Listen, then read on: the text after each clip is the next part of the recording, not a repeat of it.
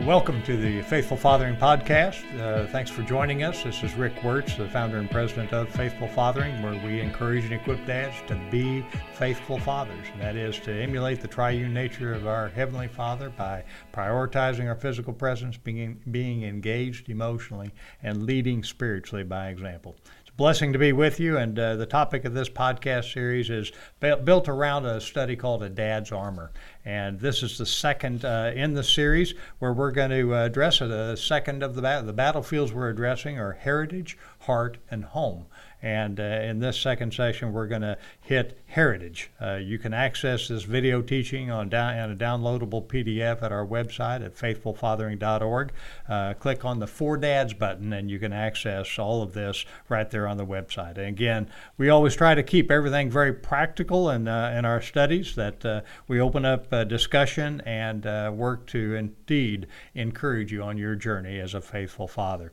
In the studio with me today is dear friend Mike Rosas. He's founder of Uprising Society and the chaplain of the Houston Rockets. Mike, it's great to have you here. Rick, thank you so much. Always a huge honor to be a part of these podcasts. Well, it's a blessing. Just bring us back up to date a little bit on your family, the age of your kids, and how many years you've been married. I have a beautiful wife, my better half, Lydiette. Not Lydia. Lydiette's the French form of Lydia, actually. We've been married 10 years, and we have an 8-year-old Alessandra, 5-year-old Camila, and 1-year-old Kairos. Ah, that's why you look so tired. Yes. We got a full house. I have a son who punches me in the face in the middle of the night. Well, those are fabulous ages. But, yes. As you know, you need three jars of marbles set up so you remember how quickly this time is going to get by you. Yes. So, now, I remind myself on a consistent basis, my daughter's 8, my daughter's 5, my son is 1, to make the most of every season. And you're doing very well. Well, today, the second battlefront that we're addressing in this study is the heart of a father. And, we all have the things that we put on ourselves as men, what's expected of us, what responsibilities do we need to embrace. And, I grew up with 2 prayers: I'd be blessed with a happy and healthful marriage and family we didn't know growing up, and that I'd live above the poverty line that we'd grown up below. And so I kind of got busy on that, getting above that poverty line thing, and kind of shoved fathering in the box of being a financial provider and being a disciplinarian. I could do those 2 things, so let's define fathering in that box. What is your heart, and how did I know your dad was very engaged, and he softened your heart early on to the importance of family and the importance of the right priorities in life? What responsibilities have you strapped yourself with as a dad? Through scriptural context, it's changed my vision, right, of what family is, having a kingdom, godly worldview. It affects so much. The Bible says, he who doesn't provide for his house is the same as an infidel. So financially, I've got to provide for them. And I think for parents, especially fathers in the last generation, that was kind of seen as the marker.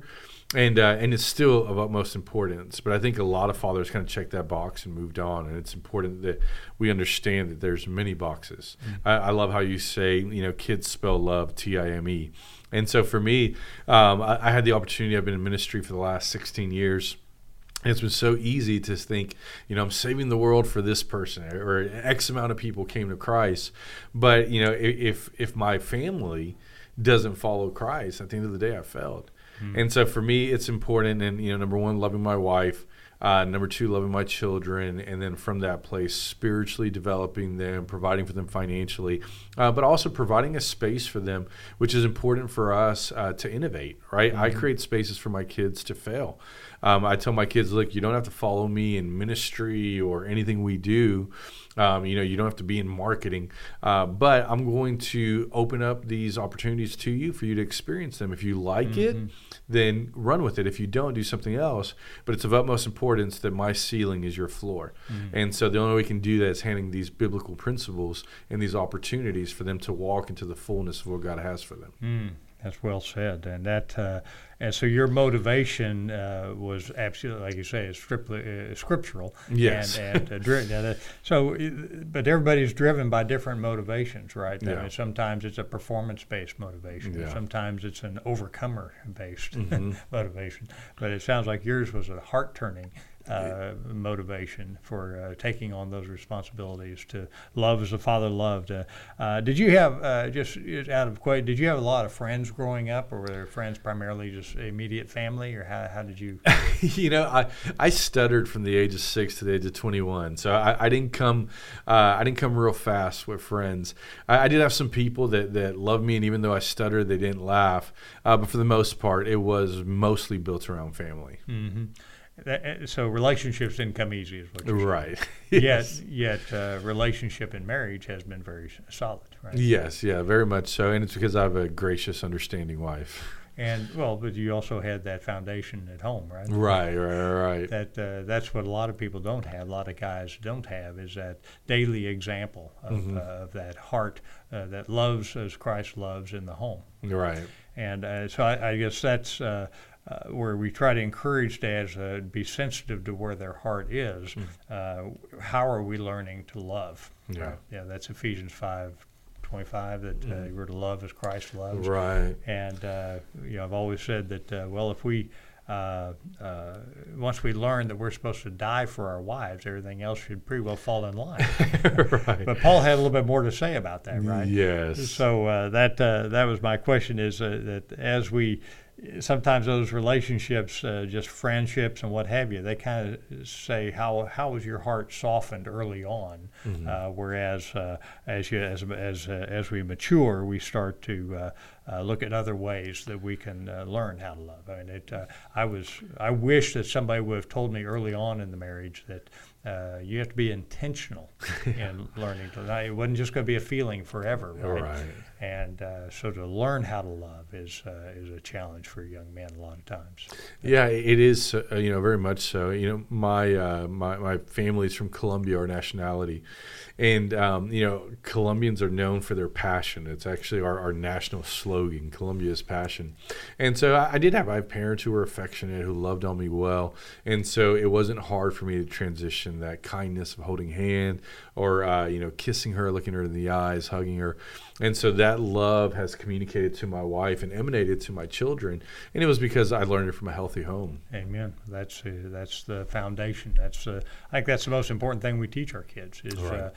How to love and the significance of a healthy relationship, because you don't have questions about gender or masculinity versus femininity if you see it represented in a healthy way in your home growing up. Right. Now, you mentioned 1 Timothy 5:8, which, of course, is one of my favorites. If we fail to provide for our family, we're worse than a non-believer. And, of course, as a man, we always think, well, it has to be financial provision. I've got to do better. But there's a lot of definition of what provision means, right? Right. So how are you a visionary for your children? Yeah, and providing financially is very, very important. So I don't want to downplay that. But for me, it's also providing, like you say, vision, right? Provision. And so for us, we create a vision of what we consider a healthy family to look like. We try to have weekly church service times at home where we just share the faith and the gospel with our kids, and we tell them, hey, this is your family too. So what does that look like for you? And they'll talk about road trips and vacations and fun times out, because daddy and mommy do a lot of good things, quote unquote. But if we don't have that intentionality of playing with them and having them create good memories, then if we're helping others at the expense of our family, it's a loss more than a win. And so for us, we take that time to identify, okay, this is what it is, and then we come back on the back end and we judge it. Hey, are we doing this right? Like, just because daddy and mommy say something, we've got to confirm it with action also. And so for myself, it's important that we have, number one, a vision of God's vision for our lives, and number two, a family vision, and number three, an individual vision. Because I want the kids to understand there's intentionality, there's intelligent design, how the Father created them. They were created on purpose and for a purpose. And so right now, at our age, in comparison to their age, it's of utmost importance that we help set that vision for them, because we're really creating, the platform and foundation on how they'll raise their kids. And that they pick up on your priorities as well. Yes, they do. So if our priorities are in the world, then we can that can get distracted pretty quick. Yes. But if your priorities are in healthy relationship with, there are a lot of things out there that are trying to push, the primary commandment, number one commandment is there be no other gods Yeah. before me, right? But what does society do? They throw all these other gods at Yes. you, trying to push the one true God back. Yeah. And so you're entering into the age. I always say those first 10 years, the kids think you're God. and of course you are in their life, right? And they take everything you say. Maybe that boy that's punching you is testing you, but they take everything you say as Bible. Yeah. It's a matter of fact, and there's no question. Well, you're entering into the next 10 years where everything's going to get questioned. So, how are you? Are you and Lydia looking ahead to say how are we really establishing this foundation for them to have this to reference? Yeah, so for sure, one of the things we've done is we've communicated to them that we're flawed and failed. And I said, look, Daddy's going to fail you, Mommy's going to fail you. I said, but your Heavenly Father isn't. And so we try to communicate to them what absolute truth is. We try to communicate to them what God's promises are. And then we help seal them in the foundation of who God is. Because when Daddy fails, and he will, when Mommy fails, and she will, they will still have something strong enough to tether to that no winds can pull them apart from.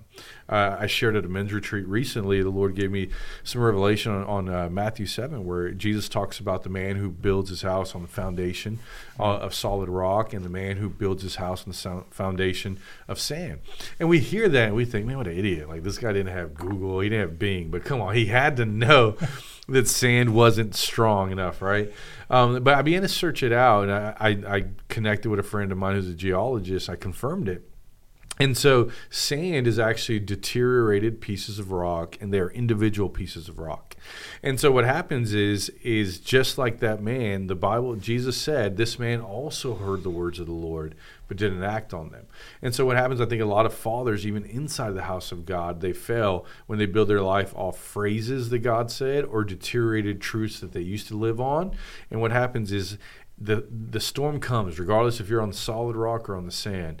And so it's important that we tether our kids to the solid rock of consistent daily relationship with God in His Word and consistency with community, so that they're on the solid rock. Because when the storm comes, it's not just this, this verse that makes you smile, but it's this truth of a Heavenly Father who loves you, and He will sustain you through the hardest of storms that will keep you through the highs and lows of life. That's so rich, Mike, because as we talk about using little phrases of Scripture or things that you agree with, it's easy to pick things out. You know, I don't like that rejoice in my sufferings part, but I'll take the perseverance and character and all that stuff, right? But I'm supposed to rejoice in my suffering. So to not just read Scripture as a whole, that's what we're really called to do, but then to internalize it.